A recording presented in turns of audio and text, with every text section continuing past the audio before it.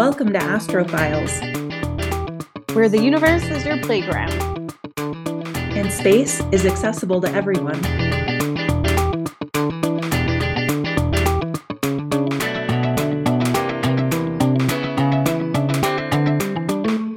All right. Hello, everyone, and welcome back to Astrophiles episode 3. Can you believe we're already in our third episode, Kimberly? No, not at all. I know. I feel like the other two really just flew by. But we're back and we're following the same structure we did last time, where one of us did the research and then the other one kind of asks questions. So today's topic is the Andromeda Galaxy. And Kimberly, it was her turn to do all of the research, so she'll be educating all of us on everything Andromeda, and I'll ask some questions along the way. So I am super excited. I'm curious, how the research went and if you found out some awesome stuff. I did. I did actually find out a lot of things that I didn't know, a lot of really cool things, and it made me wish that I could travel there, which is impossible because it is 2.5 million light years away.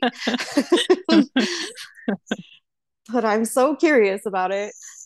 That's awesome. Well, maybe someday we can take some kind of Virgin Galactic flight over there. Hopefully, before I die, that would be amazing.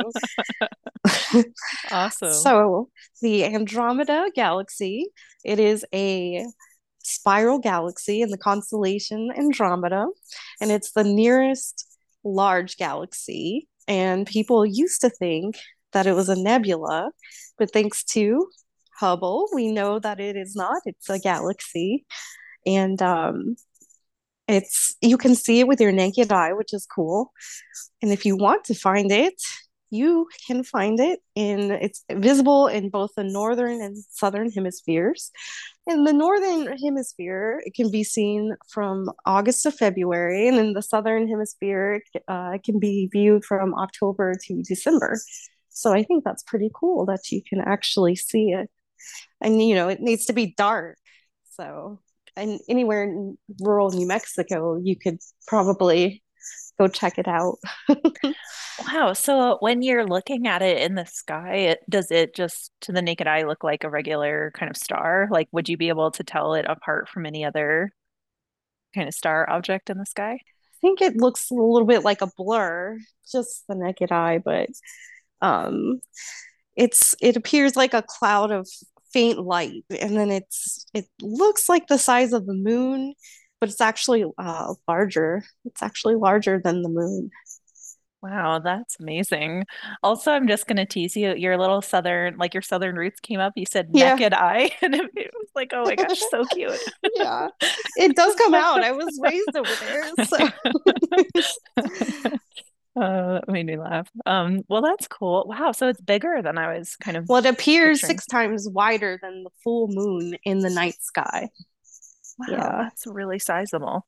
So it doesn't then look like just a dot in the sky. It's like an actual like smudge. Like a smudge of faint light in the sky you can see. So in Albuquerque, I don't think we're going to see it with all the light pollution, but there's so many beautiful places that we could go, and definitely I would love to do some photography in that, but that's a whole other category. But So you said it was a spiral galaxy. So I mean I know what that means because I've seen pictures of different galaxies, but I guess I mean how many and maybe I'll get into this, so I just need to be patient. But so I guess in its galaxy, how many different systems are in there, or like how big is it, I guess, compared to our solar or our galaxy, excuse me. Andromeda is more than double the size of our Milky Way. It has a radius of 110,000 light years, whereas the Milky Way's radius is approximately 52,800 light years. Wow, so that's humongous. I feel like, I mean, does that like double the chances that life could have formed there? Oh, well, this is the interesting thing because a lot of scientists think that there is life there because there's trillions of stars, and and they think that there definitely could be life there. It's just there's no way right now for us to investigate that. So, and there's a trillion suns there, and then they have planets that orbit them. So they think that there's a lot of potential for life, but there's just no way to investigate it at this point. Yeah, that is wild. It seems like there's a ton of potential there.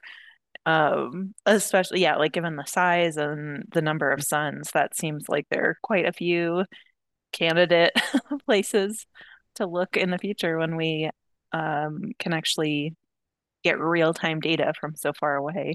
I'm imagining that's the issue, that the distance the light has to travel is preventing us from getting a clear view of what's going on now.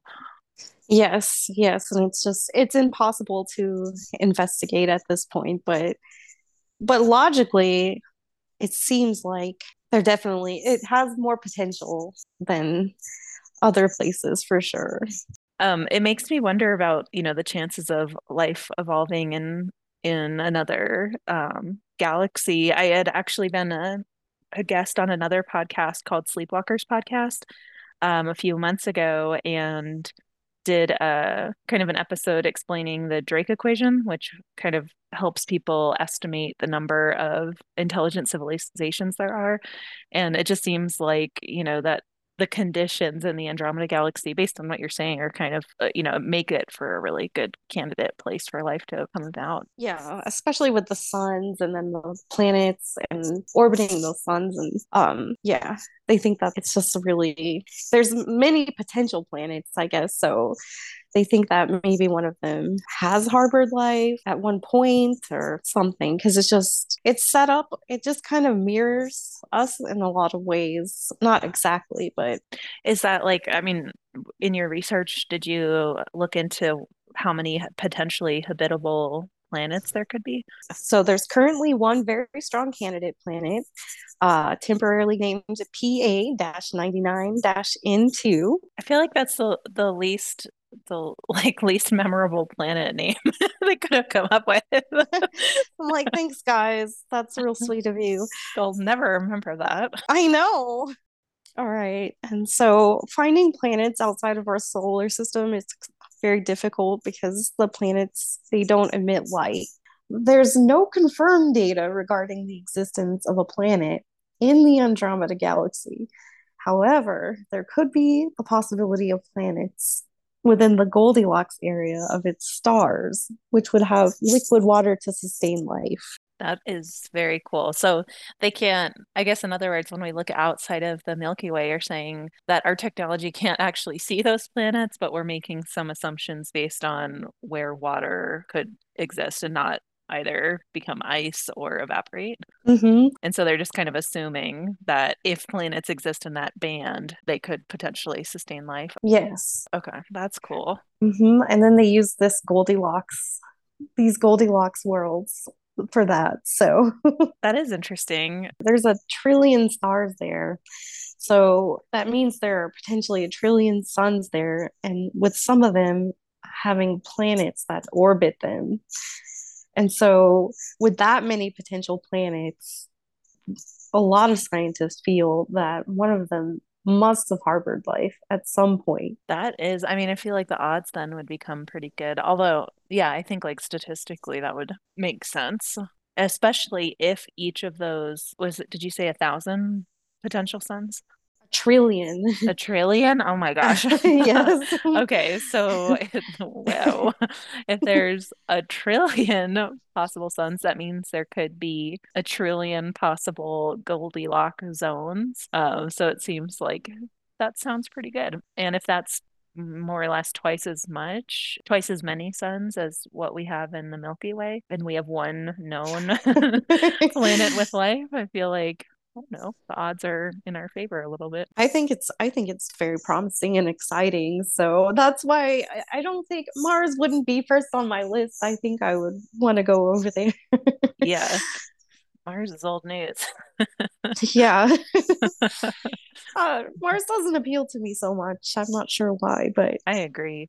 It also just there's something about Mars that makes me feel like it's a bad idea to go there. I don't Me know. too. Just something instinctually, I guess, but maybe that's because, It's you probably just know, the basic lack of oxygen just yeah. screams against our senses. We're like, no, don't do it. Yeah. No atmosphere. No bueno. Yeah. So, but the Andromeda galaxy is in the same group of galaxies that we're in, the Milky Way. But it's the largest galaxy in this group of more than 30 others. So there's like a grouping that we're part of, and Andromeda is part of it as well. But even though it's double the size of the Milky Way, its mass is about the same because the Milky Way is believed to have more dark matter. Interesting. I wonder why. They have no idea why. I did look for that. That is so interesting. I feel like even when, and they're still doing it now, but scientists thought that the Milky Way was much not as long as it is. And they were off by a lot because it took them forever until I think it was like 2019 to realize how much dark matter there was in the Milky Way. And it made it way, way, way, way, way longer than they thought. So it's kind of interesting that maybe based on that lesson, they're already looking for dark matter proactively in other galaxies because they're like, we messed up measuring ours. Now we know what to look for. Yes. Yes.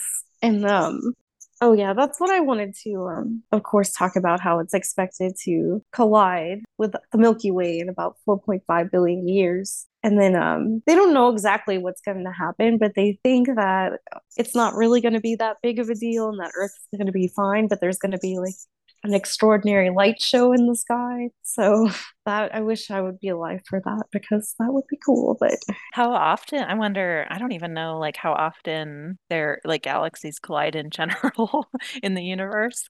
But it seems like it would take, and you said how long in, it'll take about 3.75 billion years, yeah, for the collision to occur. And so a lot of experts believe that Earth will most likely survive that collision and that the planet will most likely be unharmed because the galaxies are made up of mostly empty space, or so they think. I guess we'll find out. Yeah. It sounds like collide is a really dramatic way for them to say it's more like they'll merge and become one.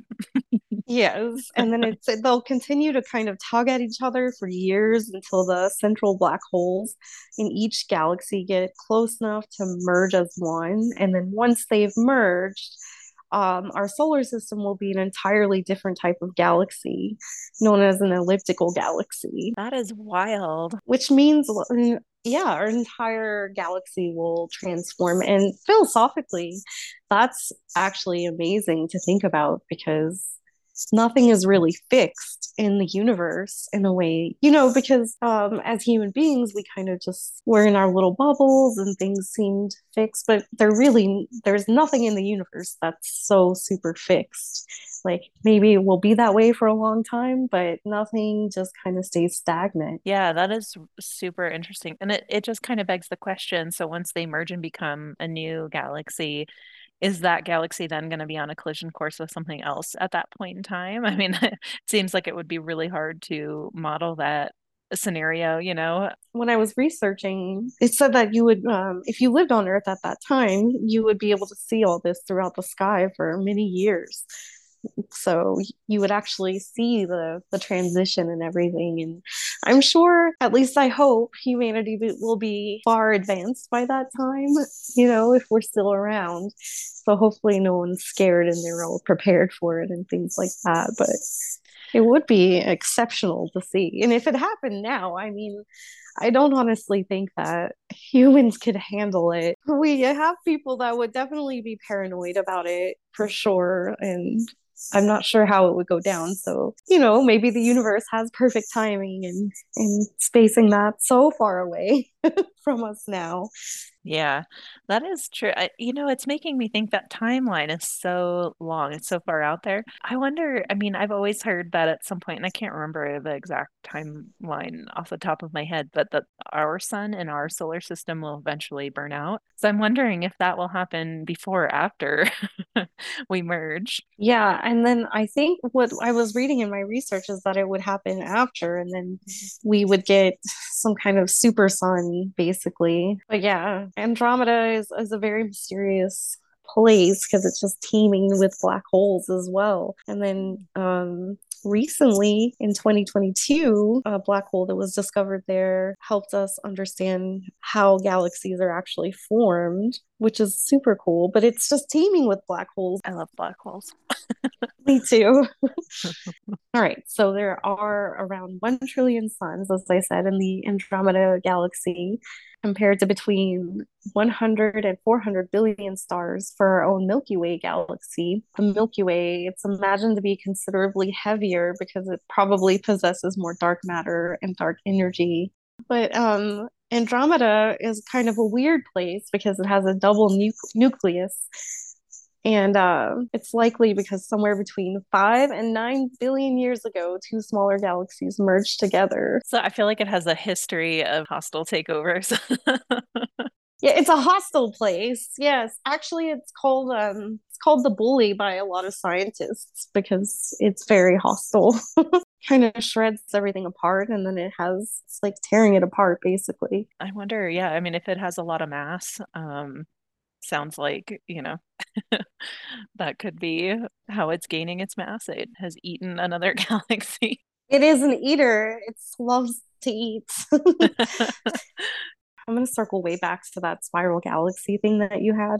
Yeah. So, Andromeda, like the Milky Way, it's a spiral galaxy and it has a concentration of matter in the middle that causes a budge. And then the budge, it's kind of like it has a circle around it with a disk of stars and gas and has a large halo, which to me makes it look really, really cool. I love the way it looks. It looks like a pancake, which is fitting for it since it's such an eater. Yeah. I wanted to talk about when they collide because it changes the galaxy. Well, I think it's interesting the speed that it's moving, around 110 kilometers per second towards us. It's just kind of, whoop, Milky Way, I'm hungry, I'm coming. That's wild. And so is the Milky Way moving towards it as well? I mean, you said they're on the collision path, so I'm kind of assuming. Are we just minding our own business and it's flying at us?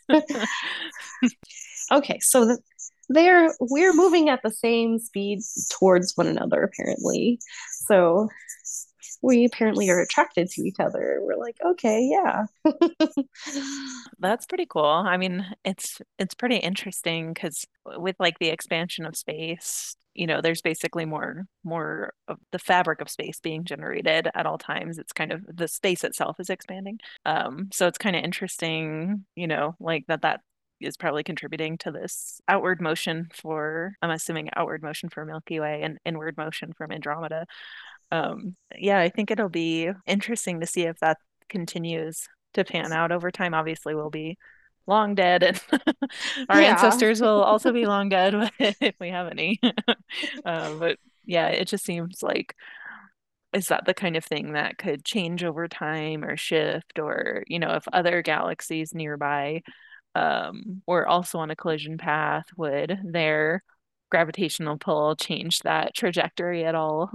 Yeah, it's pretty wild. Yeah, it's interesting too that we both have a central supermassive black hole, and that they will kind of, once we collide, eventually those will merge into one. So, and then it'll be the center of the newly formed galaxy over a period of time that might take millions of years. So, I wonder at what point do they consider, if two black holes merge, at what point do they consider them a new third black hole and give it a new name? Like how complete does the merger have to be? And how extremely hard would it be to say, to be able to assess that and say it's done. So what happens is once they come so close to each other that they cannot escape each other's gravity, they will completely merge together. And then apparently the event is extremely violent, which is exactly what you would expect. And then, but it takes a very long time, apparently. So about 100 million years. Compared to the long con that the Andromeda Galaxy is executing, I feel like, compared to that, whatever it was, 1 or 3 billion years, 100 million year merger of black holes is kind of like fast on that timeline. Yes.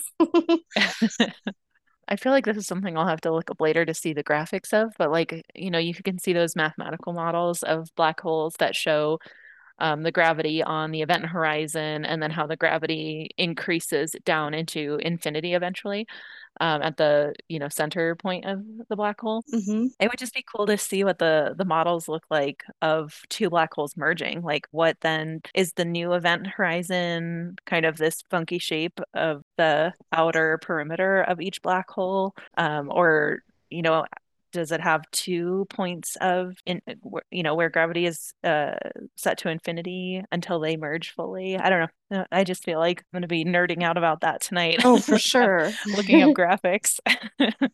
So apparently they when they merge, they release gravitational waves and fluctuations in the fabric of space-time. So yeah. Yeah, you are gonna be nerding out for sure on that because which means they'll be bending light even more than they normally do. Because so the only way we know a black hole exists, it emits no light. So we have to just see kind of how space-time, the curvature of space-time bends around it and light as well. It's interesting to me how that would increase or change with the influx of gravitational waves that you just mentioned. yeah, and they've never actually observed merging supermassive black holes. So I think they said they have to use high precision X-rays to kind of investigate it. So that's way above my head, but it's really interesting. And that's another reason that this couldn't happen today, because we just don't have enough information on what would happen to make people feel safe enough where they wouldn't go absolutely crazy if this happened today.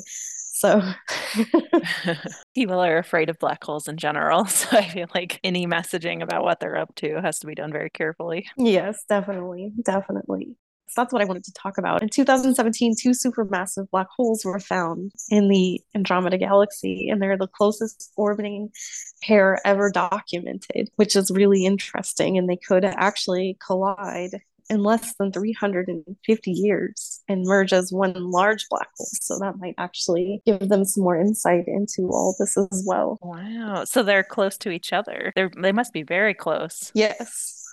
350 years away. 350 years, yes. Well, they're expected to merge. That is really cool. Yeah, unlike the timeline, the universe's timeline, that's extremely quick. Definitely. I mean, we're still not going to get there, but but that's still, I mean, in 350 years, I'm sure that we'll still, humanity will still be around and they'll still be doing research. So at least they'll have some, I feel like it'll give us good preparation for what's to come with being able to observe something like that. Absolutely. It gives, I think, researchers plenty of time to think about, what do we need to be looking at now for black holes in order to set ourselves up, like slowly gain enough knowledge to make that event worthwhile when we capture data at that point. Yeah, and that's why it's so important to really focus on research when it comes to space and all that, because I know that there's a lot of political discourse around it, like we don't need it, there's more pressing things, and I agree there's a lot of pressing things, but it's not really just about us and our lifetimes, but everyone who comes after us. And yeah. That reminds me of a random fact I had heard where when NASA collects samples of things from other planets, and brings it back, or the moon or whatever, and brings samples back to Earth, they only test a very small amount of those materials, and they put the rest in long-term storage because they know that over, decades and many years, our technology will progress. And so if we put the rest of the samples aside and wait 10 years or 50 years or 100 years, the technology that we have will actually be able to get way better insights or more meaningful insights from the materials in the future, which just reminded me of what you just said. That's great, actually. That's wonderful to have that like that set up. It's really It makes that's why sense. they're yeah, Yeah. that's why they're out there doing that stuff. But Takes a lot of patience and resisting, I think, a lot of societal pressure to actually set aside precious, precious materials and wait to test them. definitely, and especially when there's pressures about finances and a lot of rhetoric around that, and is this really necessary kind of talk. So, Yeah. which makes me feel more confident, honestly, because they're not really with that in mind. They're kind of just like, well, this is the right thing to do. So you were talking about those two black holes that are going to merge in 350 years. I feel like the real mind bender here is that already happened 2 million light years or 2 million years ago. Yes. They are already merged, and we're just waiting for the information to to reach us so we can get caught up. It's really trippy when you think about it. It's just Yeah. real trippy.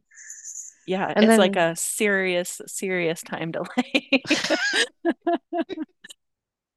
we're behind as usual. Yeah, like we have to wait 350 more years to find out what happened 2 million years ago.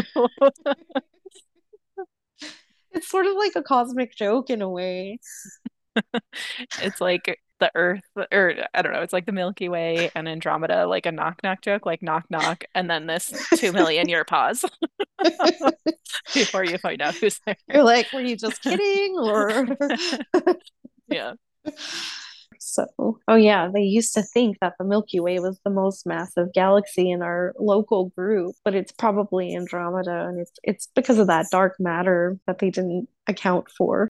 Do you have any more information on, or were you able to look up anything else on what the group is, like the grouping of those galaxies? I think you had mentioned there were like 30 something of them, and like why were those grouped together? Are they all spiral galaxies? Or are they just nearest to each other in the universe? Or kind of what's the rationale behind forming a group? So the local group galaxies are all located within roughly 5 million light years of space around us. And so the local group's diameter as a whole is about 10 million light years. Wow. And how many galaxies are in the group? Over 30 galaxies are considered to be in the local group. So the other ones must be really small. Just doing some kind of back of the napkin math. If you said the Andromeda is about 2 million-ish wide, or in radius, you said, or no, diameter, uh, 2 million light years, including its dark matter. I think the Milky Way galaxy, if memory serves, is something like 1 million or two as well, if you count the dark matter. Um, and so if you add those together, we're at like 3 or 4 million light years. And so if we're getting up to 10, it just seems like those two galaxies alone are taking up a huge, almost half of that space. And the Yes, other ones must be much, much smaller. yes. And then actually if anyone wants to go look it up on the internet, that has these really cool pictures of all of them. So That's really interesting. So we're basically like neighbors, and they're two mansions and a bunch of tiny homes kind of next yeah, to each other. we're in the mansion, so like we can all say that at least. It's wild to me, just gravitationally, that, well, I guess because we're the largest. I was just thinking and kind of brainstorming out loud, like, why would the two biggest ones be on a collision course, and why wouldn't the smaller ones be moving, very quickly as well? But I guess it does make sense that the two galaxies with the highest mass would be moving the fastest towards each other. So that checks out. But I was just thinking, like, why wouldn't, the little ones get eaten? I wonder if the smaller ones are on collision courses with themselves. Like, is this neighborhood just a hot mess of galaxies merging? Like they're just fighting. They're like Yeah. fighting. Okay. So the rest of the group is made up of smaller, fainter dwarf galaxies, many of which are satellites of the Milky Way or M31.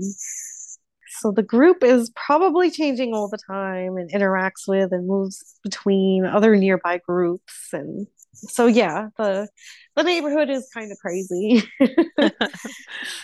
Interesting. Yeah, that's really cool. I didn't, I had not heard of the group thing before, so that's a really cool to learn about. Yeah, it is actually really, really interesting. And um, so how the Milky Way and the Andromeda galaxy dominate the group pretty much. And with that in mind too, just kind of intuitively, not like that's proof or anything, but it would make sense if Andromeda harbored life. Yeah, And that does, yeah, I agree. I feel like, when I had done that other episode, just kind of um so I was only focused on the Milky Way, and so in the episode that I was a guest of, I had been asked to speak about the Drake equation that I mentioned earlier. And so it's not like a real equation, it's not solvable. Most of the variables are unknowable at this point, but just using some like, you know, total, complete conservative estimates, I was able to, quote unquote, solve it for 14 planets with oh wow. intelligent life in the Milky Way. And again, like that's not a concrete number at all. I had to make my own assumptions about things like, the variables in the Drake equation represent a bunch of different things, but the unknowable parts of like, if a planet is in a habitable zone in some kind of star system, what's the percentage of like microbial type life evolving there, and then that evolving into intelligent life that in turn develops kind of comm systems using the electromagnetic, like some kind of electromagnetic technology that could be transmitted. So I feel like a lot of those variables very quickly become unknowable, but even making pretty conservative estimates, I thought it was interesting. Like very, very conservatively, there could be 14 other planets like Earth teeming with intelligent civilizations that could communicate with us. So it makes sense, I feel like a lot of those things, the initial variables in the equation speak to how many stars are in the Milky Way galaxy that have planets that orbit around them, and then of those, like a bunch of other variables come into play. But if the Andromeda galaxy has way more star systems, more potential suns than the Milky Way, I feel like you could kind of do some armchair math It to would get an be so estimate, fun. and it would be more the number would probably be higher than the number for the Milky Way. Intuitively, it seems like if there is, yeah, it seems like I think I'm on the side with the scientists that think that there's a high probability of life. So, I feel I'm very undecided on that. I feel like it seems super conceited and short-sighted to say that it could be only Earth and nowhere else in this massive universe. I just feel like because the variables are unknowable, like there's no way to prove most of the variables in the Drake equation. It's hard to get a sense for how realistic it is or how near any kind of intelligent civilization that could have evolved is to us. Even just, in this conversation, right? Like everything we're seeing in the Andromeda galaxy happened 2 million years ago. So this is, something that I've said, I think, in maybe one of our other episodes, or maybe it was on the guest episode for the other podcast for Sleepwalkers. But if we were on in the Andromeda galaxy on one of those potentially habitable planets looking at Earth, we would not see human civilization at all. They would be seeing a picture of us from 2 million years ago. right. And so it just is hard. I feel like, it's good to keep an open mind. It's just scientifically so hard to come to not even proof, but any kind of like safe assumption. Yeah, exactly, because it's just all very confusing. You know what I mean? It's like a house of mirrors in a way. But but yeah, I think that just with the setups and stuff, I think that if I were a scientist, I would of course not be making up my mind about it, but I would be definitely open to it Yeah. for sure. It's kind of like you can't prove that there is intelligent life anywhere else, but there's no proof or evidence showing that there isn't. And some scientists say the evidence is that we look at our solar system and there's no intelligent life anywhere. We look at Proxima Centauri system, and there's no life there, and that's really near us. And so they kind of make this leap of logic that therefore there are no other intelligent civilizations anywhere. And I feel like that's too big of a leap. You can't say that. Definitely. I think it's too big of a leap, and also because our technology is so limited and we don't necessarily know everything about what we're even looking at. So, Hmm. and that Agreed. continues to evolve. So, Yeah, very true. and so what we think we're looking at, we might not even be looking at, as we discovered in our last episode. So, Exactly. Yes. and that's what I mean about it sort of being a house of mirrors. And that's what makes it such a slippery kind of slope where you can't really say anything definitively, and but it is really fun to speculate. Yeah. Speculating is very, very fun and kind of Yes. the most we can do right now. Yes. So surrounding the supermassive black hole at the heart of the Andromeda galaxy, there's that central bulge, and then it has this like wide disk of 400 stars orbiting it at 2.2 million miles per hour, which is insane to me. Yeah, and the disk, it's 5 light years away from the black hole, and so it's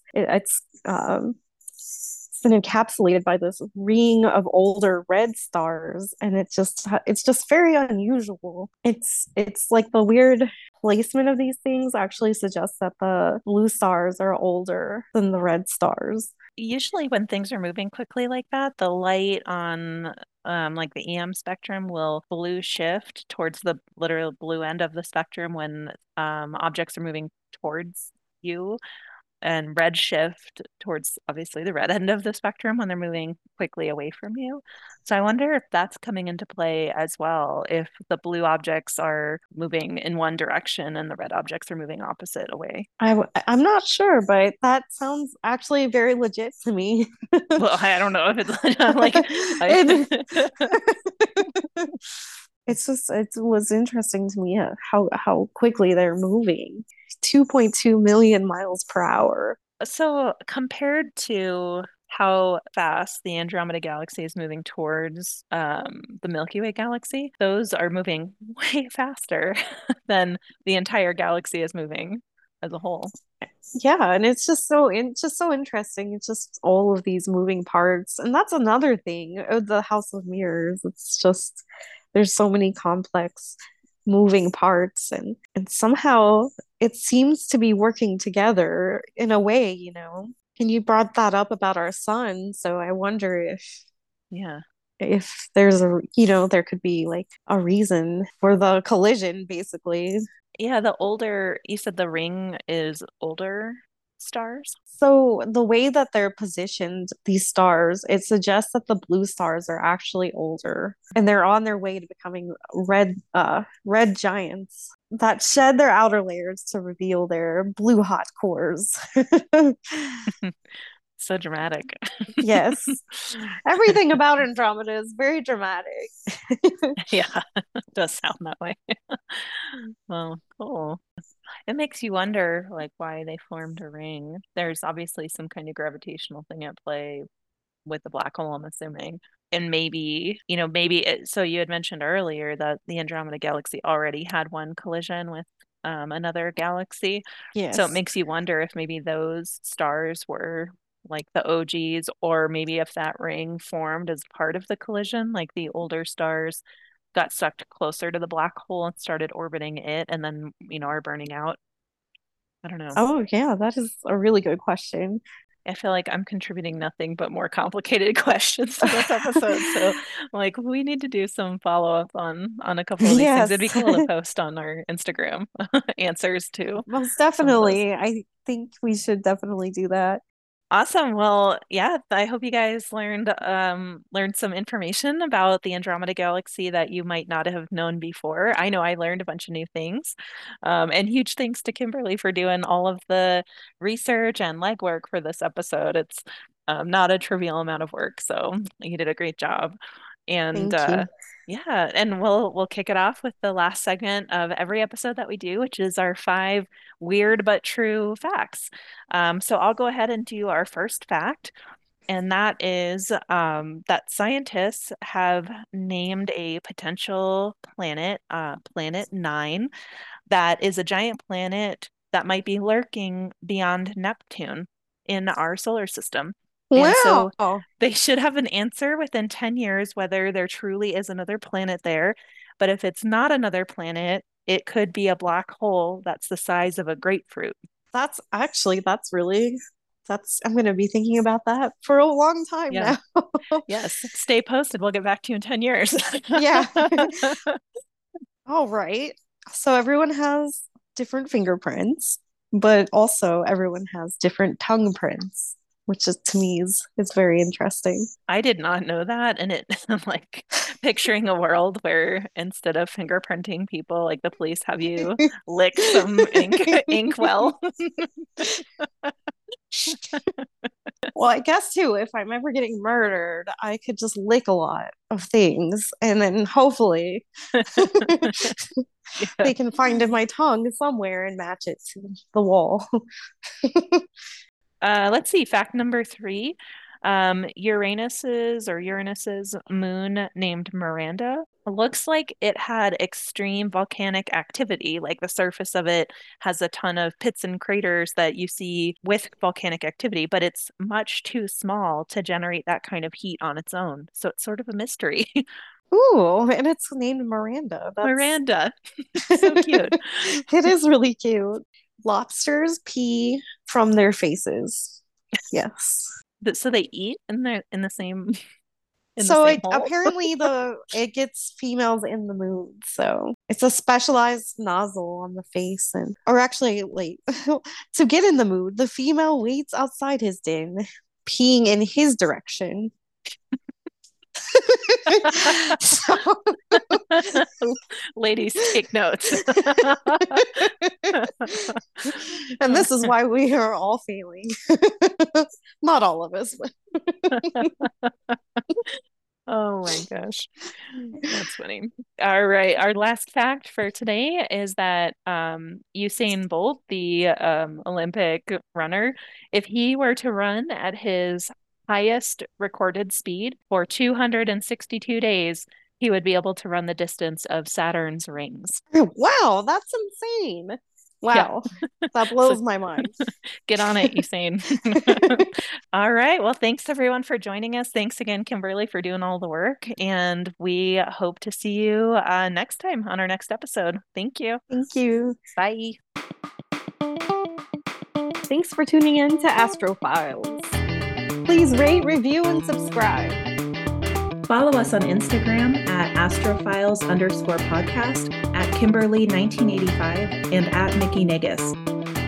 We'll catch you next time, but until then, don't let gravity get you down.